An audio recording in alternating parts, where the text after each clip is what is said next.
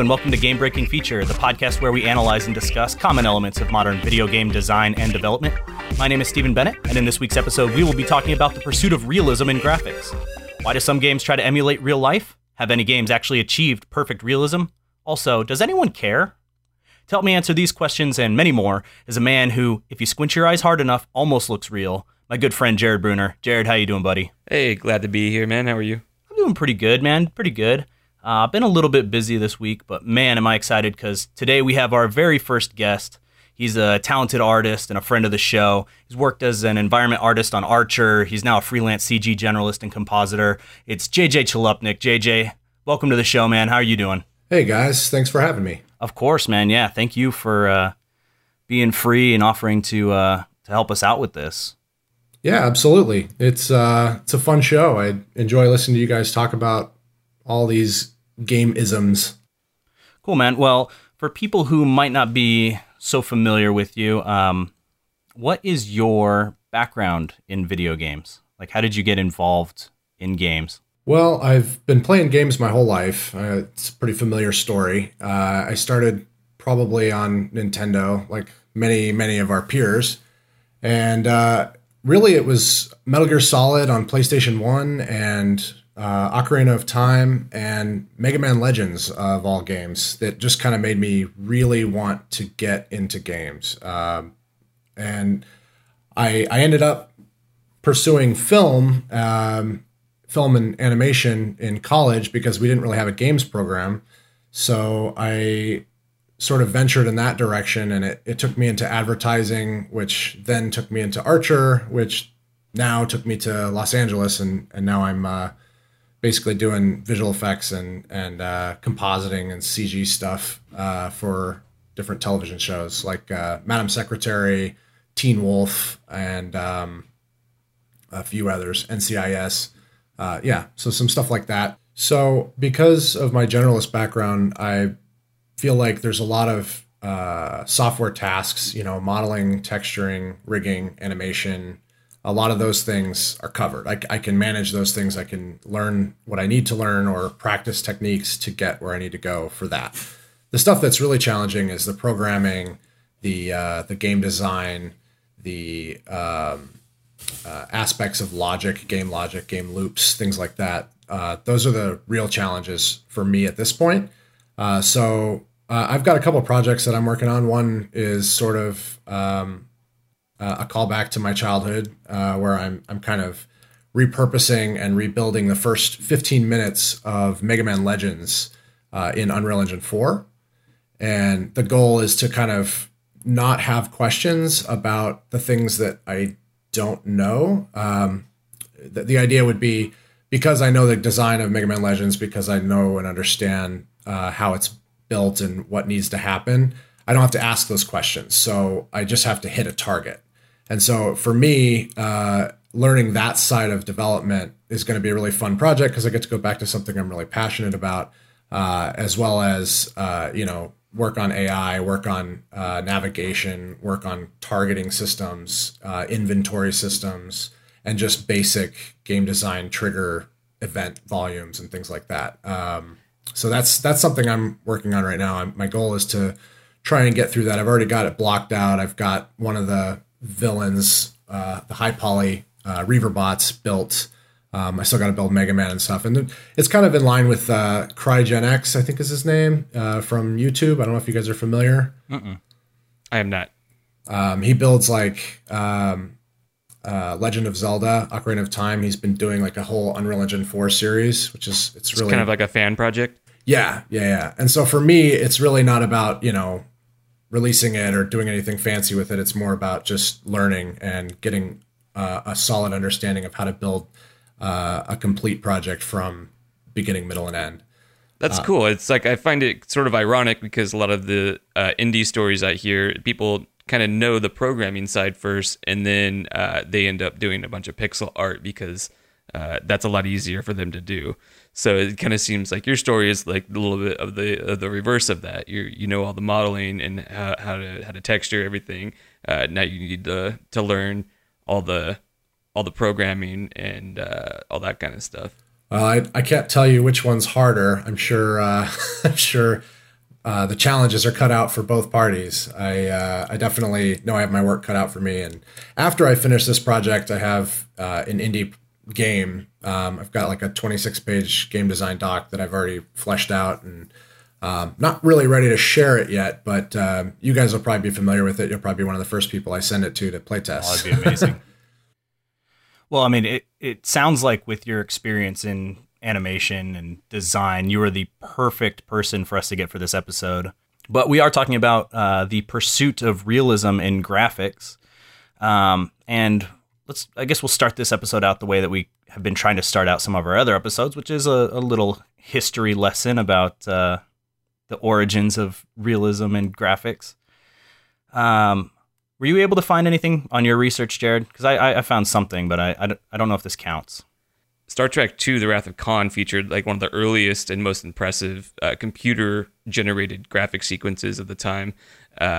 Basically, it was the seeding of a planet, and they called it the Genesis effect.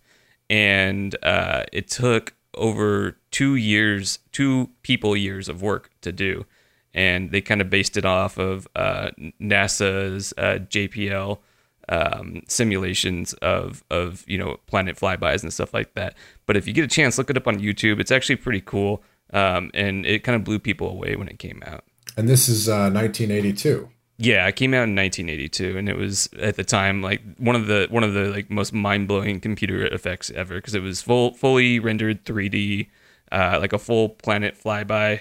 One of the things in the video I watched, it was, pointing out things like motion blur of stars. And I think they actually had accurate star maps so that you could see where the Big Dipper was and stuff like that, and kind of pinpoint where they were supposed to be in this fictional world or this fictional planet. So it was a big feat for computer generated graphics at the time. Yeah, it looks like it. Just looking at it right now, it's pretty crazy to think that was done in 82.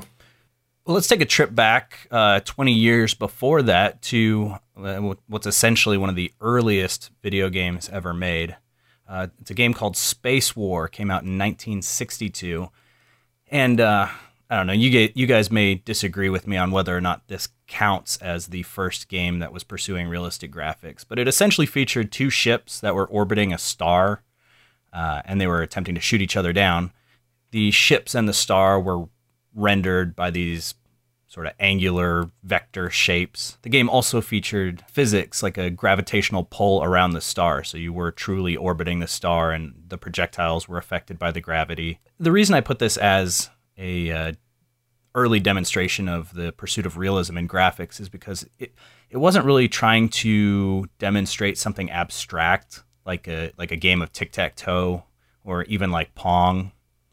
Although Pong came out years later, they were trying to recreate what it looked like for some spaceships to be in outer space. Yeah, I think that's probably a good space to start, right? Because you're looking at this shape, and it obviously looks like a spaceship, and there's obviously stars behind it. So it's probably one of the earliest attempts at being a realistic. I feel like in general the goal with design is always a kind of a form follows function.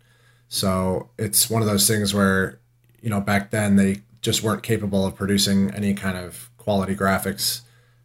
So you have to start somewhere, and in order to provide context for what the player is supposed to be doing, you use ships, or you use laser beams or cannons, or whatever the device is, the visual device to communicate that idea.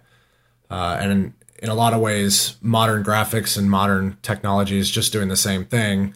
It just has a much better way of communicating those ideas. Yeah, absolutely. The thing that I think is kind of interesting about this example is that Space War is considered one of the first true video games for a couple of reasons, but one of the big ones is that it was designed to be transmittable. You could play it on your computer and then take a disc out, go over to someone else's computer and play it on there.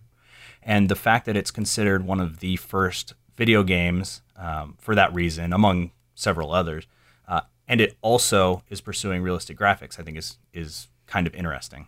And for the time, you only needed $10,000 to run it. Well, yeah, I mean, it was literally, I think it was kind of shared between universities who happened to have the specific machine that the program was running on. So yeah, it wasn't like you took it over to your friend's house and jammed on Space War over there. It was a bunch of, I mean, literal university nerds. It's got to start somewhere. Still pretty cool. Yeah, it's awesome. Yeah, that's pretty cool.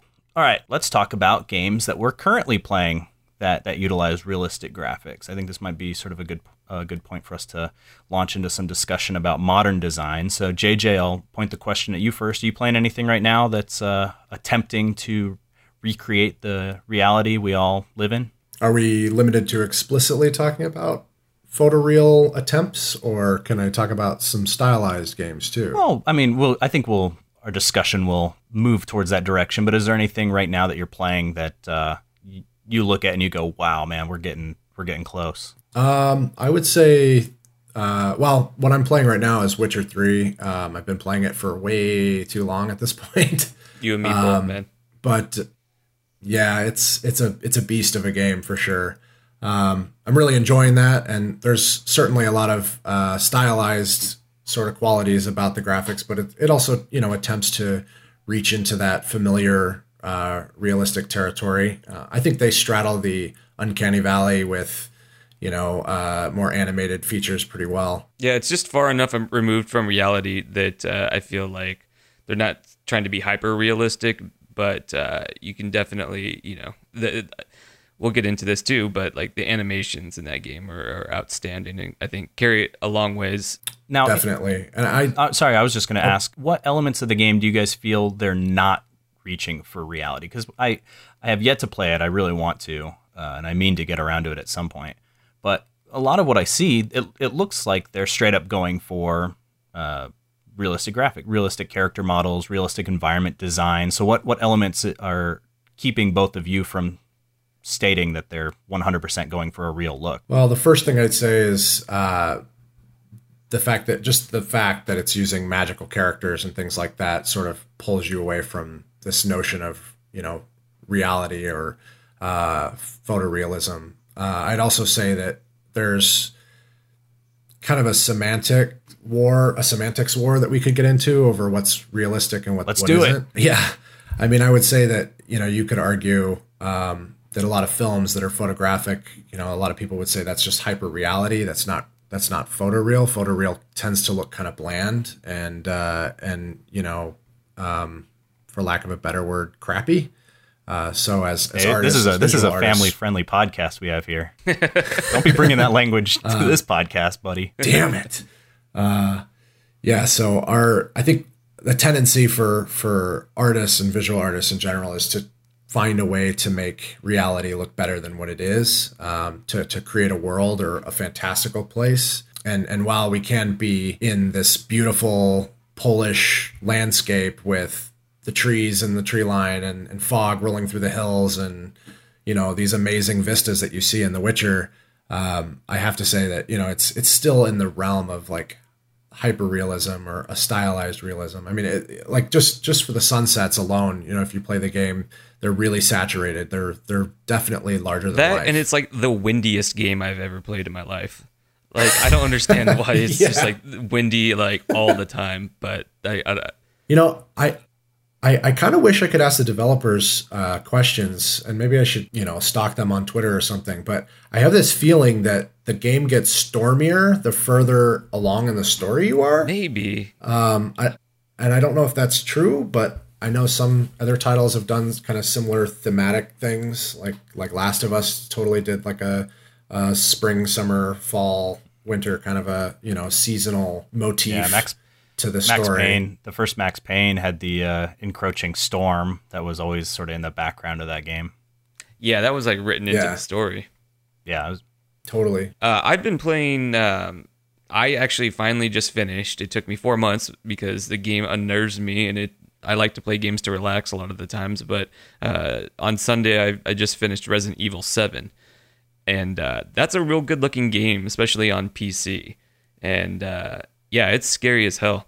It's I would say definitely going for the photorealistic look for the most part, and That's real unsettling, especially when you're playing. It's a first-person game and things jump out at you. Definitely keeps you on edge. Would you say that it's totally a spiritual successor to PT, or is it kind of its own beast? It's its own beast for sure. It's not going for like the psychological horror as much as PT was, but it has elements of that you could see for sure. But it's very much a Resident Evil game, especially after like the first half hour. You're definitely putting statues into holes to unlock doors, that kind of nonsense. But as far as the graphics go, it's pretty good. Now, does the Resident Evil game have sort of those overly grotesque creatures like the previous Resident Evils did? Things like lickers and stuff like that? Yeah, without, I'm not going to get into any spoilers or anything, but it definitely has, I don't think it's a surprise to anyone that one of the viruses shows up again in this game, and it creates some monstrosities that are kind of larger than life. And that definitely, I think, leads it back down towards a stylized art design, but it's very much in a, photorealistic type of environment that they're going for. I was just going to ask you, JJ, something you said while we were talking about Witcher sort of prompted me to think about this, but do you think it's possible to have a quote unquote realistic looking monster that is impossible to exist in the real world? Is that something that can be achieved? How should I say it? Is that something that can be photorealistic, or by its very nature, does that exclude it from being realistic? I think what you're describing is kind of the goal or the ultimate holy grail for any artist in this kind of field. That the intention is to follow, muscle groups and get anatomy close to something that we understand or recognize as real. And so, yeah, absolutely. I mean, if you look at something like Avatar, for example, James Cameron's Avatar, they spent a lot of time trying to think about anatomy of these animals and kind of how they would, naturally flow and move and have different behavioral mechanisms and defense mechanisms to survive in that ecosystem. So, I mean, really the pursuit of realism is, kind of storytelling on a grand scale and trying to get, all these disparate elements to work together to form something that's, I guess, holistically convincing. Just looking at some of these screenshots, I haven't had the chance to play Resident Evil 7 yet, but I loved PT, and so it's been kind of on the docket of something I'd like to play eventually. And yeah, I agree. I definitely think they're shooting for that photorealistic quality is pretty close. I'd say if I had to pick a game, which I haven't played much of, but that has that, pretty close to cinematic photorealism, would probably be Star Wars Battlefront. But maybe you guys have more experience than I do playing that. I have not played it. I've seen some of the screenshots, especially I think some heavily modded versions of the game that when I showed my wife, she was not able to distinguish it from reality. She thought she was looking at pictures from behind the scenes for the next film. Yeah, I played through the beta. It's a very good looking game, and it runs incredibly. It's that engine. I think it's the Frostbite 2 engine. It's the most impressive graphics I have seen, bar none.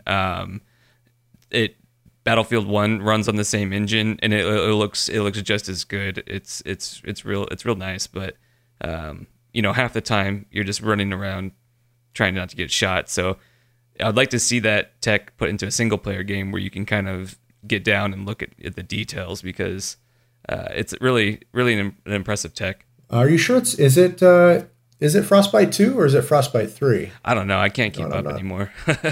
I used to follow game engines pretty closely, but I don't even know anymore. Let me see. Oh, you know what? Game is built with Frostbite 3. Okay. Yeah. Wow, I did not know that they were already on to 3. Yeah, there's some incredible technology that's going out right now, and there's actually kind of an interesting segue, if you want to talk about it, with regard to what needs to be modeled anymore. Do we even need to model anymore? Do we just do photogrammetry and face scan, or scan people, or scan trees and roots and grass and all this other stuff?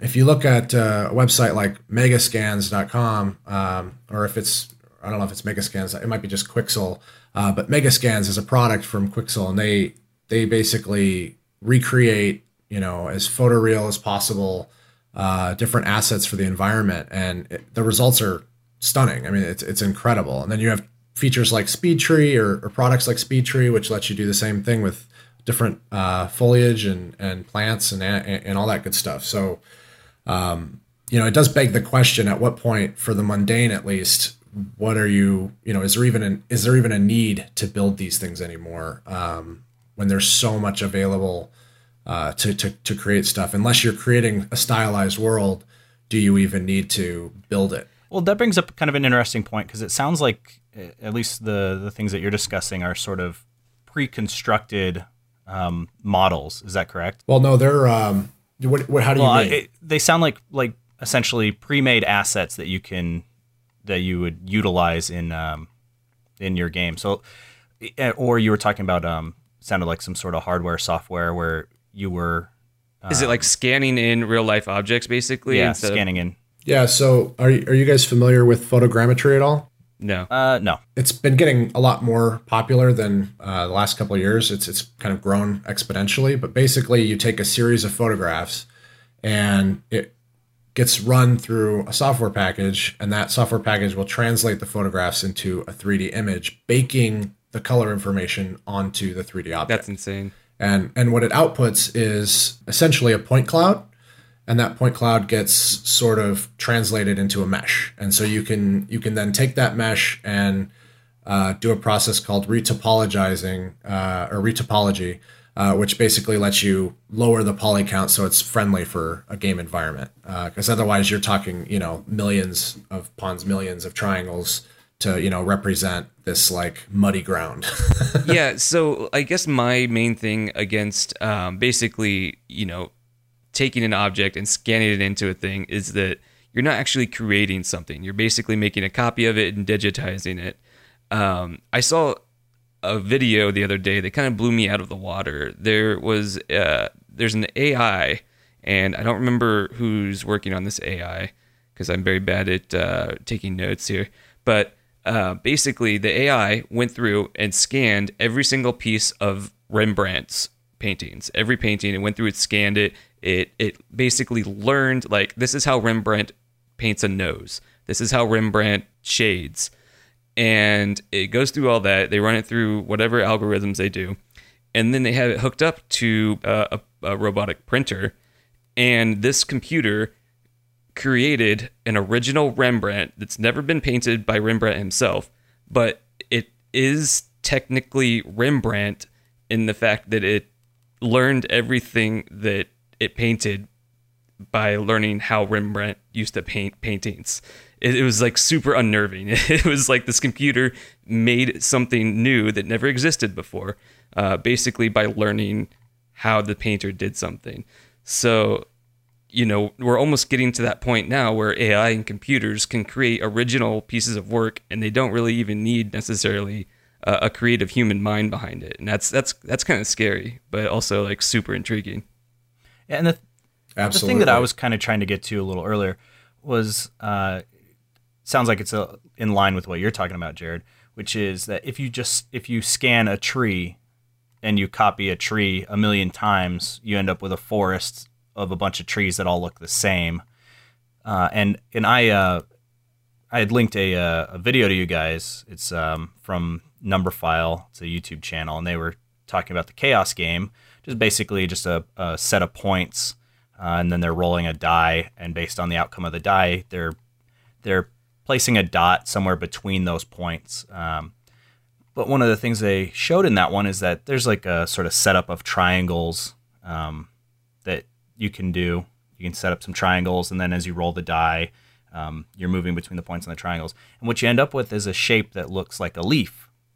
And it's totally random. I mean, someone just sort of found out that, like, if you kind of lay this game out this way, it creates this image of a leaf. But the point that they were making with it was that randomness creates realism in a way. That if we could program some way to have there be imperfections in things and inconsistencies in things, that will lead more to realism than just copying a couple of trees and reusing that asset over and over again. Yeah, math has a funny way of kind of mimicking a lot of things in life. I mean, that it's kind of like that movie Pi. It's there's some very intriguing. Wait, I haven't things seen it about yet. Don't how spoil it. Yeah, a movie that's like 20 years old. Yeah, it's pretty old.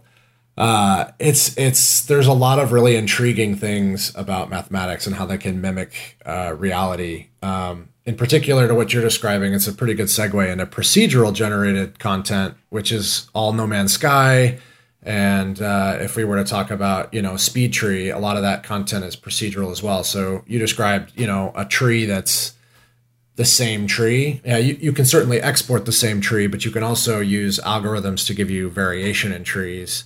And the fact that it is more math-based means that you're going to have a lot less overhead. So you're able to populate the world with a lot more of these things with, fewer memory requirements and other things. I mean, I'm not saying it's one-to-one, but it's definitely, I think, the way that a lot of high-density objects will get produced in the future.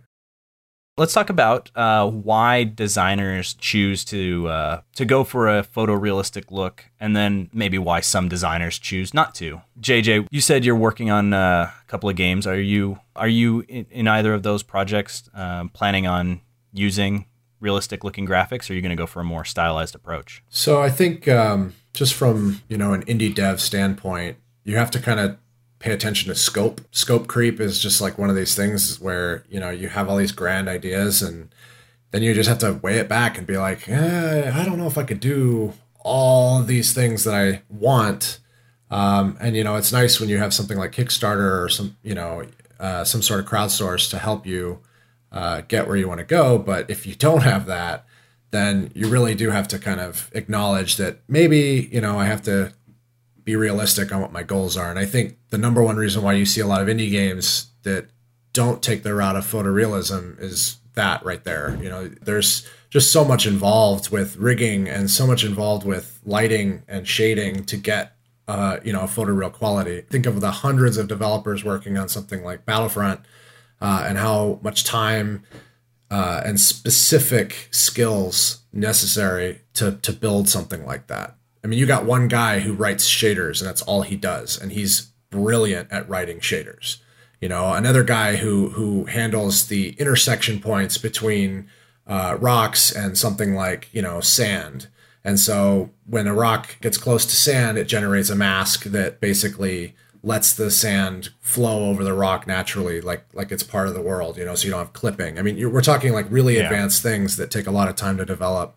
And it's not very feasible for an indie to do that. So I think just from a matter of scope, I think that's probably the number one reason why they don't pursue realistic stuff. So what do you think that bigger developers might not like? What are some of the downsides of pursuing realistic graphics, even for bigger developers, right? Because we saw Mass Effect Andromeda just came out kind of recently. And, I would say they're going for a semi-realistic look, sci-fi look, but they caught a lot of flack for a lot of their facial animations and some of that kind of stuff. So what are some of the downfalls of, the endless pursuit of realism? When it comes to Mass Effect Andromeda, I mean, you got a world-class team of people making some incredible content, and scope creep happens to them too. They get given these deadlines and then they can't meet the deadlines. And when you talk about an RPG in particular, you need systems in place so that you're not hand animating every single encounter you have with an NPC. So a lot of times, Witcher is a good example of this too, actually done really well. How do you basically set up these procedural systems that read waveforms, and those waveforms can then generate facial shapes to sort of animate the character. And what you'll get out of that is something maybe you can tweak by hand. Maybe some animators don't get enough time to do that. Maybe, there could be a number of reasons why, my face is tired became a meme. I feel pretty bad for all the people that worked really hard on that. Cause I mean, other than that, the game does look pretty good. For sure. And I think a lot of the facts that people overlook when they're so quick to jump on these flaws that come out is the scope of games get bigger and bigger. Like the more time, stuff like this has to pop up. So, I'm not going to throw them a complete free pass because they're a giant studio, but it's hard. Game developing is hard. I'm hearing a lot of Mass Effect apologizing going on here. JJ and Jared, known apologists. Yeah. I think this is like representative of an important issue in pursuing realistic graphics, though. We mentioned it earlier. There is this thing, the uncanny valley. And for those people who might not know, it's this idea that as you start to move closer and closer to realism, things look better and better. And then there's this sharp drop-off point right before you get to one-to-one realism where things start to look creepy and weird before you come back out the other side, thus that the term valley there, where things start looking okay again. But that's a real concern in game design, is if you're going to go for that approach, if you're going to go for that graphical look of we're going to make this photorealistic, you better nail it. And if all your spaceships look amazing and all of the rocks and textures and metals look amazing, but then your faces are just messed up, and it could really pull a lot of people out of it. And I think in a lot of ways we've kind of, reached to the precipice of that as far as visual fidelity, in just modeling, texturing, and lighting. I think we're pretty much there. I think we're past that problem. I think where it really falls apart is animation. And once you start putting things in motion, our brains are just naturally wired to read and communicate emotions and expressions. And the moment we see something in motion, and it's just automatic, we recognize that that's fake. It doesn't work. It looks weird. It looks awkward. I mean, a good example of this is Tron Legacy and Jeff Bridges' character. He just looked kind of weird. And it's not really a slight against the artists. The guys who worked on this are world-class dudes. They're incredibly talented. But everyone knows what Jeff Bridges looks like. So it's like, exactly. Man, that looks really good. But also I've never been more creeped out. Yeah. So I think part of it's motion capture. I think when it comes to games in general, a big part of it is integration and how you blend. You use blend spaces to move between animations in game in real time, and how to kind of move those things well is still a pretty big challenge for any studio. I remember when I was a kid and I got my Nintendo 64 and I plugged in Wave Race and I saw that water for the first time and I was like, holy crap, like games are never going to look better than this. And then very quickly they did, but that game for me was Metal Gear Solid 2. And actually, specifically, Zone of the Enders with the demo for Metal Gear Solid 2, I remember thinking, like, this is it. Only reason I bought that game was for that. Oh, yeah. For that you and like millions of other people.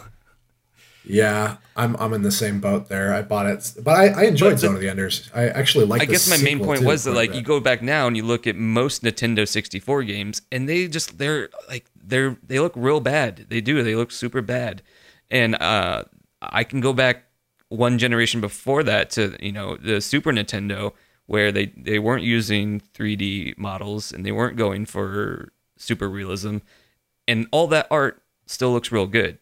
So is this a problem going forward? Are we going to start making graphics in games obsolete more quickly the faster that we pursue realistic graphics? I definitely think there's something to be said about older games, not looking or playing as well as their newer counterparts, and that sort of test of time is really dependent on how well they play. Mario, the first Mario, still plays, and it's still fantastic. From an art perspective, I think still looks great, and it works right. So I think when as games get older and as more and more people produce games, we've seen this sort of evolution of style. Developers have lived through and played games through all these different generations. So now, pixel art isn't a requirement. It's a style choice. It's just like in film, if you choose to do something in black and white, or if you choose to do something like Speed Racer, where everything's like super saturated and crazy, it just becomes a style. It's aged. The art form has aged long enough to become a style, not just a requirement. And I think when it comes to games, it's a lot of the same kind of a thing where you make a choice, but ultimately, how does this game play? Is it fun? If it's not fun, it's not going to stand the test of time. Now, I kind of want to go back to something you'd said, JJ, which was you think graphically we're there. It's just things like motion and those like subtle movements are what's holding us back from achieving the true look of realism. Am I sort of summing that up correctly, or is there? Well, with all caveats aside, yeah, that's. I think for the most part we're there. I mean, we're still limited on like texture resolution and how many shaders we can throw at a computer at once and still have it play in real time. I mean, there's still technical limitations to overcome, but I think the fidelity of like is this a still? Is this a or is this a photo? Is this a computer generated image? I think we're at the point where we can, if you're really good, you can make something that is achievable. Whether or not you can get that to run in real time, that's another question. See, I believe that with things like environments and things like inanimate objects, I would agree. I think in a lot of cases, there are games like the Star Wars Battlefront where you can show someone a screenshot of that and trick them into thinking it's from the upcoming movie. But I think part of that is because we're kind of cheating in a way and showing stormtroopers in their plastic uniforms in a sort of rocky environment or in a forest environment. But I think that we still have a long way to go when it comes to people, and that's not based on movement or those kinds of subtle things. I think in a big way we're still a long way away from being able to trick someone into believing that a still they're seeing from like let's say Mortal Kombat X, which I think has some of the best character modeling in video games right now. But no one's going to go like, oh, is that a real picture of a person or is that a video game? That engine does have really good animations. Did they mocap everything in Mortal Kombat X? Does anyone know? I have no idea. I would guess it's probably mocap, at least partially. And I'm not even speaking in like the character's motion or anything. I mean, when you see there's some really great modeled characters in that game, like Cassie Cage, and she's got some sort of cool poses after fights where you look at it and you're like, oh my gosh, they put a lot of work into this, and her skin looks like skin and her clothes looks like cloth, and she's got sweat beating up on her, and you can see that spot where there's like the blood dripping off from over there. There's a lot of really neat things going on, but no one would ever look at that and go, is that a real picture? Yeah, and I've kind of run into this in other industries too. I had the pleasure last year of interviewing the man who does all the costume design for all the Marvel movies, and he kind of got into the nitty gritty of like, I asked him, what are some of the things that you're most proud of? And he was talking about he did the Black Panther suit, and his team did some really cool tech with that, with making like all the muscles and like the muscles and stuff are built into the suit, but like they went through like a lot of painstaking work to get those muscles to actually contract and move correctly, so that when that actor, was able to move in the suit, it didn't look like he was wearing a big piece of rubber with fake muscles. And I think that's those kind of details that carry over into video games that add a lot. The reason I bring up any of this is just because I think generally when we look at the graph that's drawn for the Uncanny Valley, it always seems like once you come out the other side of that Uncanny Valley, it's a short trip to perfect realism.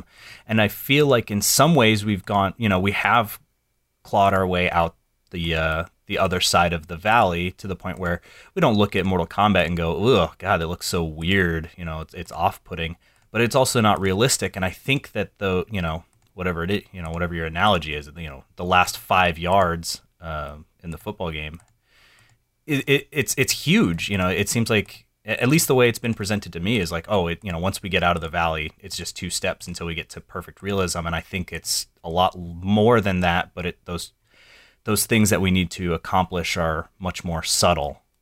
And I think animation is part of it, like you were talking about, JJ, getting those like little ticks right. The way a person's eyes move or the way a person's mouth moves when they speak, those things are dead giveaways. But I think also on the modeling side, we still have a long way to go. I think there's a couple of linchpin points, in real time specifically. Hair never tends to look good. You'll see a couple of shops do hair really well, but I mean, even in Mass Effect Andromeda, they look kind of like dolls. They didn't look very, the hair just doesn't quite look right, doesn't sit on the head right. I think Witcher has done hair really well. I think Destiny did a terrible job with hair. Do we think talk shit about Destiny now? Is it that turn of the podcast? Yeah. But Destiny plays pretty well, at least what it's supposed to do. But Like when we talk about, this uncanny valley, I mean, this isn't a new concept. If you go back to early Disney days, take a little, field trip back to, Snow White, people were creeped out. I think it was Mark Davis, and maybe somebody listening can correct me if I'm wrong, but I think it was Mark Davis who was one of the first guys to really nail, the feminine form in animation and make it feel appealing while still being recognizable, as a female. It's one of those things where it's like that's why you have characters with basic shapes. That's why design played such a heavy role in animation, early animation in particular, because you don't have to trick the mind into thinking this is a human person. You can acknowledge that there's a little bit of leeway there and just personify the objects you're seeing and humanize them that way. Well, I've got a question. Do you typically find that you prefer a game that is in pursuit of realism and graphics, or do you prefer the opposite? You wanted to talk about Journey and Inside. Do you find that you prefer one style over the other? No, not at all. I think for me, I just like to see a good experience. I don't really care if it's stylized or photoreal, or I just like games that sort of challenge certain conventions and try to do interesting things. And mostly I focus on games with good stories. I don't really play a lot of multiplayer. But I would say, like, if you were to go onto a site like ZBrush Central and just kind of, peruse around some of their ZBrush galleries. Central? So ZBrush is an application that's designed to do high poly modeling. So like if you wanted to do a really detailed sculpt of somebody's face, you would probably do it in ZBrush or a competitor product like Mudbox. And you get in there and you can get, pores on the skin, all the wrinkles, neck fat, whatever it is you're trying to get, you can really get immensely detailed models. And if you go on there, you'll see people who've done studies of like actors. I think I saw one the other day of like Clint Eastwood, and it was uncanny, dude. It was not to be to make a pun or something, but I mean, it was ridiculously good. And these are just static 3D models, right? Like they're not animated. Correct. Yeah, correct. I mean, I saw another one of Morgan Freeman, and it's like, you look at these and they're fantastic. That was a man with a lot of detail in his face. And right, and they managed to capture the subtlety of their expression, and it's like when you see that kind of stuff, it's like, to me, I feel like there are people, which definitely depends on their skill level, but there are people that can reach that quality, that level that's really close to bridging the gap. I do think you're right, though. I think the Uncanny Valley is a bit of an exponential curve. It's not gonna. Like the closer you get to perfect, the harder it is. So it's just this curve that's going to forever go down to infinity, and you'll always be limited by your own talents and your own ability to. Do you think that we can't achieve it? Do you think it's truly impossible in video games to have a game where, as you're playing it, you think you're watching a video, like a live action movie? I don't know if I can answer that. I feel like it's not impossible, but it is. I think impossible. maybe we'll get there with the VR, right? Like if you're actually in it, like when you're in VR, I think that is going to be the moment. If we can get games looking that good in VR, I think that's going to be the moment where we're going to be in trouble and people are never going to leave their houses. Probably. I mean, it's interesting that you mentioned VR. VR is a whole new frontier in a lot of ways, but just from a performance standpoint, everything that we used to think works, has to be sort of dialed back because it takes a lot to render,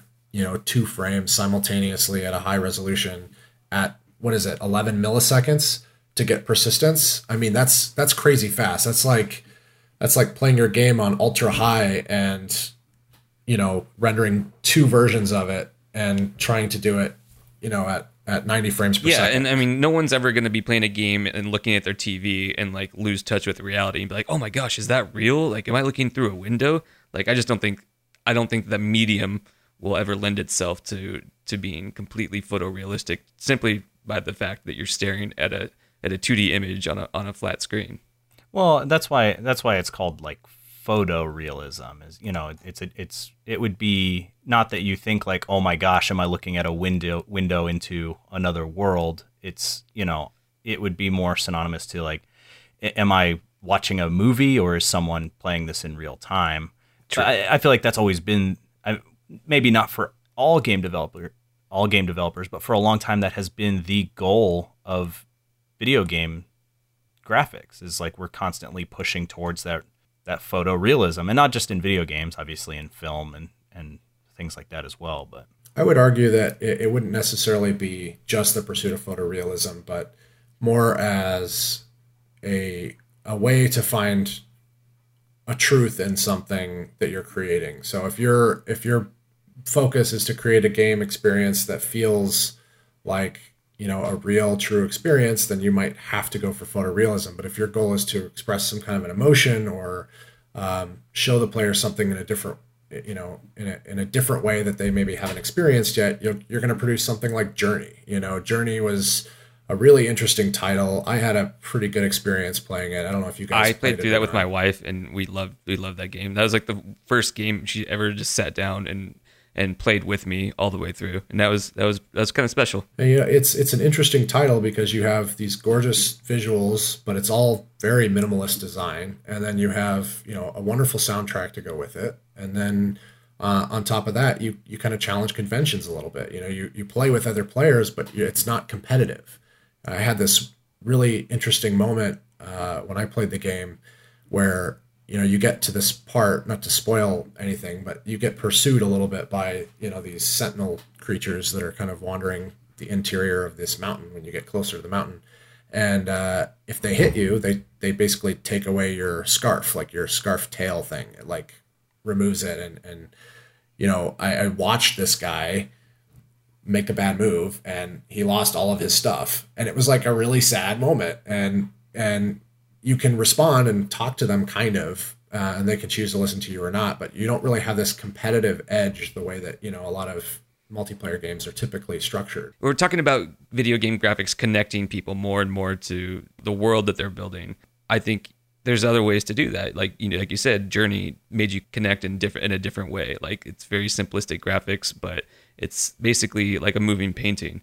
And, you know, I think that we don't have to endlessly pursue photorealism to get that feeling. Yeah, I mean, another example is Inside. I haven't played it yet, but it's like on my short list, especially since it's not a super long that game is art. You know, it's literally art. Inside. It has some of the coolest stuff I have seen in a game. One of the games that I guess I'll bring up for this part of the discussion is a game called Proteus, which I think is actually the first time I've mentioned it on this podcast, although as we record more and more episodes, I'm sure listeners will probably get tired of hearing me talk about this game because I think in some ways it represents the perfect video game. I don't know that it is the perfect video game, but I think it's steps into that direction.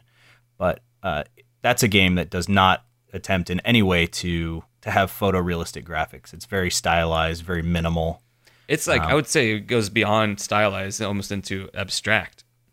In some cases, I would agree with you. I think that's a perfect example of what we talked about earlier, where video games have, you know, moved past the point where you're forced into that style. It's now, you know, a style choice. It's a stylistic choice. Now this I think is important for this discussion because it's not just that they didn't have the resources, so they made a game that looks crummy. And I don't think it looks crummy. I think it looks like a piece of art, like a painting.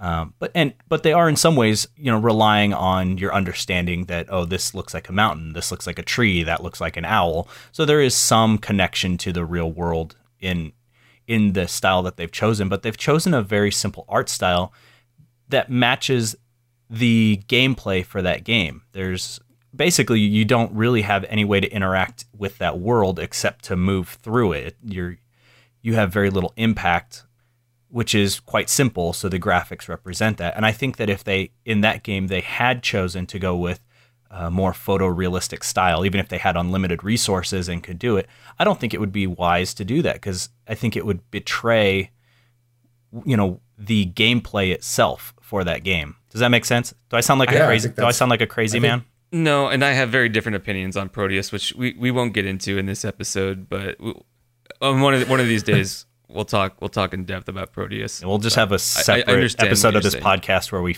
we fight, like actual fist fight, and just record it. Welcome to our spin-off podcast where it's all Proteus all the time. It's a twice weekly show just arguing about the game Proteus. I could do it, dude. I could fill 2 episodes a week about Proteus, no problem. And I could fill 3 for why you're wrong. I think there's definitely something to be said about like your design matching your aesthetic. I think that's a critical lesson that I think a lot of people should always, indie devs especially, pros too. I mean, I feel like that's a lesson you're always learning. It's like, don't make something that isn't right for your game. I mean, if it's too complicated and too overbearing, then it doesn't fit your aesthetic. And how do you, is it really a good design? I think that's an interesting question. Another example is like, did you guys play Firewatch at all? I did. I did not. Did you guys enjoy it? Plenty about it. What was the question? I did. Yes, I love Firewatch. Just Ollie Moss did a lot of design stuff for that game, and it's just a very, very pretty title. But it's simplistic in its own way, and it has a lot of depth in the characters and the writing. But as far as the gameplay, I think it's a good match. I think it fits what they set out to accomplish with their visual design. I think they could have taken it further if they wanted to. Something like Team Fortress 2, is a lot more action oriented. It's a similar aesthetic. Yeah, it seems like they very much had a story to tell, and they found a good art style to match it. But yeah, I could see them expanding on that in their whatever their next project is. Now, I don't want to go on too much longer because we're already running a little bit long, but games that look realistic, does that affect the way that you experience those games at all? And I'll direct this to you, JJ. Do you find that when you're playing a game that looks, pretty close to photorealistic, that you behave differently than you would, in a game that's chosen a more artistic approach? Yeah, I think that's totally fair. I probably do, either consciously or subconsciously, which is probably the same reason that so many fans backlashed when Andromeda came out, and people were like, my face is tired. I'm interested in if you think, like, as we get closer and closer to complete one-to-one photorealism, if things like violence will, people will approach violent video games in a different way. Is that something that you see potentially happening in the future, or is that something you see now? Do you feel like you as a player in The Witcher 3 go like, oh, I don't want to, kill this villager or this thug or whatever it is because they look like a real person? Are you making that emotional connection, or do you foresee a time in the future where we make that emotional connection simply because of the graphics? Well, I would say like we don't only need to consider how realistic graphics will affect what players do in the game, that's under their control, but the things that happen to the players themselves. Resident Evil 7, very good looking game, first Resident Evil to be first person. There's moments in that game, and I haven't played it in VR, and I hear it's amplified 10 times in VR, but something will jump out at you and it grabs you, and it's like a person looking straight in your eyes, and they're trying to hurt you. And that's very unsettling. Like that's like, it messes with me. Like more so like, Resident, any other horror game you played, Resident Evil 2, for the PlayStation, you pop off heads with a magnum. It's like whatever. It's like cartoon violence. But when someone is looking at you and you're looking in their eyes and you can see their pupils dilate and they're trying to hurt you, like that could be traumatic, especially for, people with certain psychological disorders. So developers, I think, are going to have to start thinking about that kind of thing and how far is going to be too far, especially when we're getting closer and closer with how our graphics are. I'm willing to bet people will let them know with their wallets. People will love that shit. For the first time someone like sues because they had like some traumatic PTSD or something, or someone has a heart attack, like that game is going to make more money than any game ever. I'm really curious about that. I agree. I don't know. I have this weird theory, and I've held it for a very long time, that once graphics achieve like perfect reality, that we will start to see games that move away from violent tendencies, and not for, I don't know. I think it'll happen because people will be, I think, more off-put when the violence that they're enacting starts to have those almost real world consequences. I wonder if that'll affect how people think about war and real life violence. You know, I wonder if some people who are less than reserved about going to war with other countries will think about that kind of thing when they can experience that type of trauma in a virtual way that seems very authentic. There will still be people. There will definitely be a market for that, for people who are like, yeah, I want to see that. But I think a lot more people will find that a turnoff, and we'll see the continuation of stylized violence, or we'll see a move towards another type of game that doesn't revolve around force in that way. And I think it will be because of the way that graphics have changed that landscape. There's one last thing that I wanted to mention before we move on, and mostly it's because we kind of tweeted it out, and I'm excited about the article that this is attached to. But there's a question that kind of comes up, which is, what do we have to achieve, or what do we have to overcome before we achieve one-to-one realism in graphics? And there was a controversial article that was written in The Atlantic by author Ian Bogost. This quote has very little to do with the thesis of the article, but I'll just read it here real quick. It says, incremental improvements in visual fidelity make 3D worlds seem more and more real, but those worlds feel even more incongruous when the people that inhabit them behave like animatronics and the environments work like Potemkin villages. I would encourage people to go look up this article. It's called Video Games Are Better Without Stories, because I think it makes a lot of good points. But this point in particular, I think, is important for our discussion, because I think one of the big things that we have to consider as we're trying to achieve one-to-one realism in video game graphics is all of those other things that are built around the graphics, not just the graphics themselves. How do you feel if you're about talking about realism on the scope of everything that goes into a realistic setting and not just the visual fidelity, right? Yeah. I think that there's crossover, though. I mean, maybe there's not. Maybe I'm trying to read a little bit too much more into this than there is. But I think that until we sort of have a better understanding of what makes a world real, we will sort of handicap ourselves from being able to achieve a realistic looking world graphically.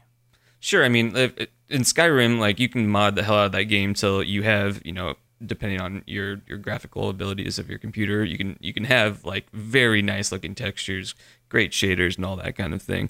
But you can only walk by the guy talking about the arrow in his knee so many times before you want to pull your hair out. Like, it's just the limitations on dialogue and AI behavior obviously takes us a little bit further away from that goal of realism.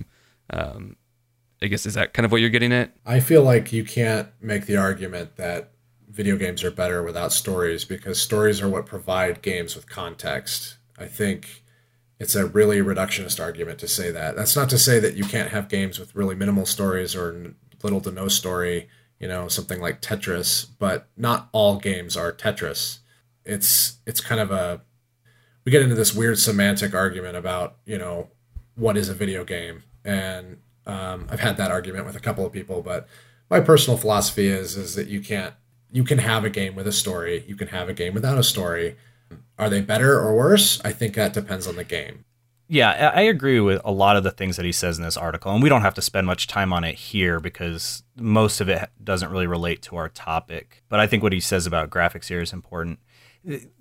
I think everyone should check this article out. I mean, I know it's kind of been making the rounds online, and I'm sure it will evoke a lot of emotional responses from people on both sides. I agree with you, JJ, that I think story is important to video games. I just think that maybe the point that he's trying to make, and the point that over the course of this podcast I think I'll probably try to make, is that we haven't found the right way to tell stories in video games yet, at least not perfectly. I think that there's some truth to that, and I think that one of the arguments in that article that they talk a little bit about is, the way games tell stories differently. And there's actually a Game Sutra article that just came out. It's called Story, What Is It Good For? It's a blog post And it's fantastic as sort of a rebuttal to this. He's actually talking about this article, which is kind of funny. Basically, the idea is that games, something that they're really good at is you never really stop telling a story. The environments tell a story. The characters and NPCs tell a story. Everything around you, the light tells a story. It never really stops doing that. And as you explore the world, you're informed about what is, what it means to be in this world and what your place in it is. And I think an example of, achieving realism, if we were to continue to go back to the topic, circle back to the topic, we need to have situations where, the player is surprised to find that these NPCs, these animatronic characters, as Ian refers to them as, are doing things to surprise the player. Like in the Mass Effect 3, for example, when you walk into a different part of the ship and suddenly, two characters have moved from their normal location and are now communicating, and they don't need you to be there. Of course, you're the reason that they triggered that animation, but the point is that they surprise you in ways you didn't fully expect. And we need situations like that to kind of further tell stories and let players be a part of the worlds that they're in. And I think, just as The Witcher as an example, not to keep coming back to it, does a very good job of trying to balance this with the size and scope of that game. Well, I think this is actually a sort of an excellent segue into inviting people to give us their feedback on this topic about stories in games, and also about realistic graphics in games.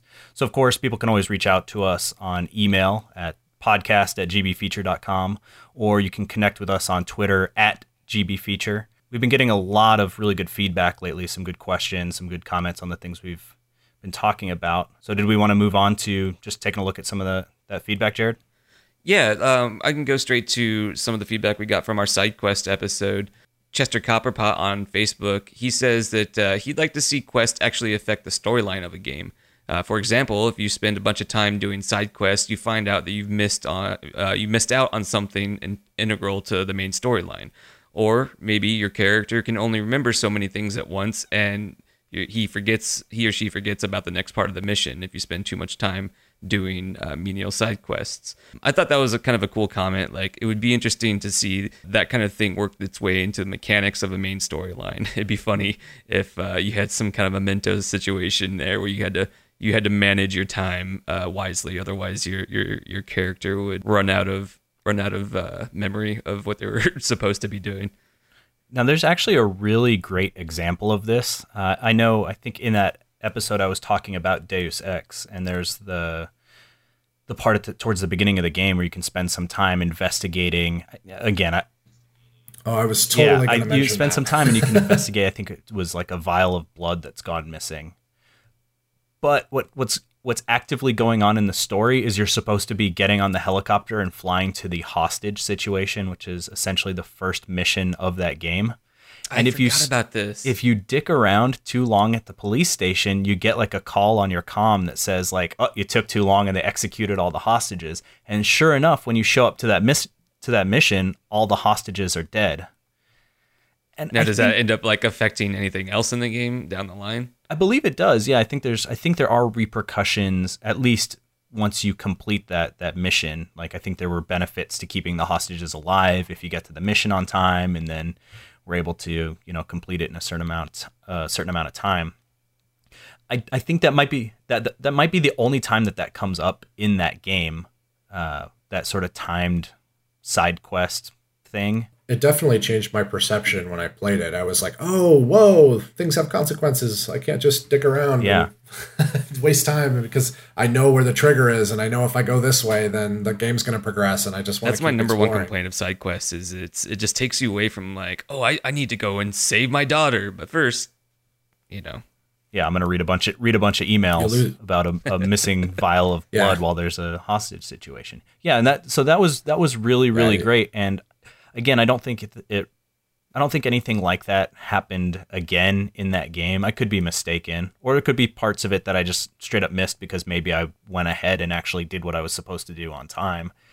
But yeah, I think what Chester Copperpot's pointing out here is a really great idea, having ramifications for pursuing side quests in games beyond just like, oh, I got a little more loot. So that's a cool piece of feedback. I like that he brought that up. That's it for emails or tweets. All right, excellent. So again, people can always send emails, questions, comments, concerns, gripes, hate mail, death threats, anything they want. Isn't our sign off? Don't be a dick about it. Well, I mean, I'm not gonna enforce that.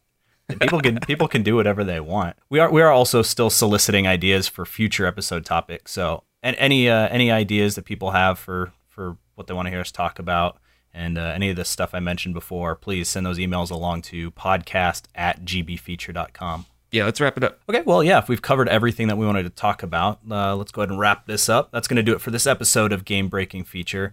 As a reminder, we release new episodes every 2 weeks. Be sure to subscribe to this podcast so you don't miss anything. If you like what we do and want to help us out, head over to iTunes, give us a review. I want to thank Kyle Clark for making our theme song. You can check out his podcast, This Is Rad, on iTunes. And I want to thank our very special guest, JJ Chalupnik, so much for being here. Man. It's been an excellent... Thanks for coming, man. It's like... Yeah. We know very little about the technicals of game design, so it was cool to hear about that. Well, it's a learning adventure for me too, and thanks for having me, guys. It's always fun. You're welcome talking back about anytime, games. brother. Yeah, anytime. This was, I mean, you were the perfect guest for this discussion. So thank you for taking the time to be with us. And I also want to thank you, the listener, for taking the time to listen to us chat about games. This has been Game Breaking Feature. Remember, it's okay to disagree. Just don't be a dick about it. I'm not going to enforce that. So if you want to be a dick about it, that's fine.